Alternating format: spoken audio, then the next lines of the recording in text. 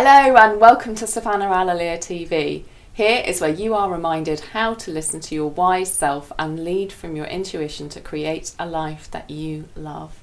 There are no gurus here because you are your own guru, and I'm simply here to remind you to pay attention to that guru inside of you.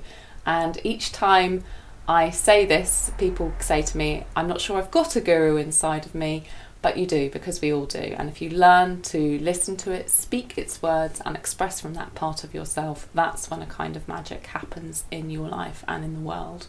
Now, if you're a regular here, you already know that you have that capacity to tap into that inner wisdom that's inside of you, your inner tuition or your inner knowing. But what if I were to tell you that you were also within a living ocean of consciousness that's all around you all of the time? I know that sounds a little bit hippie woo-woo, and perhaps it is, but science has been researching what they call the field that is all around us all of the time.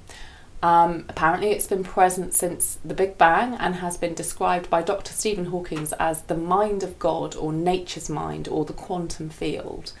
It has been acknowledged by the science community that there is something around us that exists, something that we are in sort of a conversation with all of the time, that we are creating and collaborating with.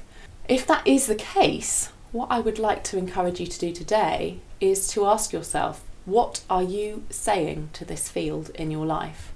Are you collaborating in a wonder-filled life kind of way, or are you in a panic, worry, horror state in yourself?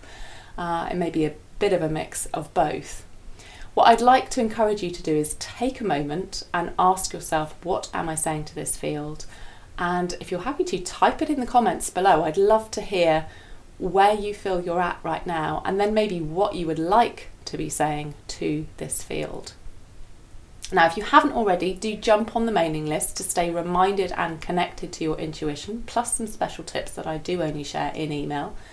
Remember, trust your instincts, follow your intuition, because the world needs your voice and the magic it brings to us all. I look forward to chatting with you next time on Savannah Alalia TV. Take care and talk soon.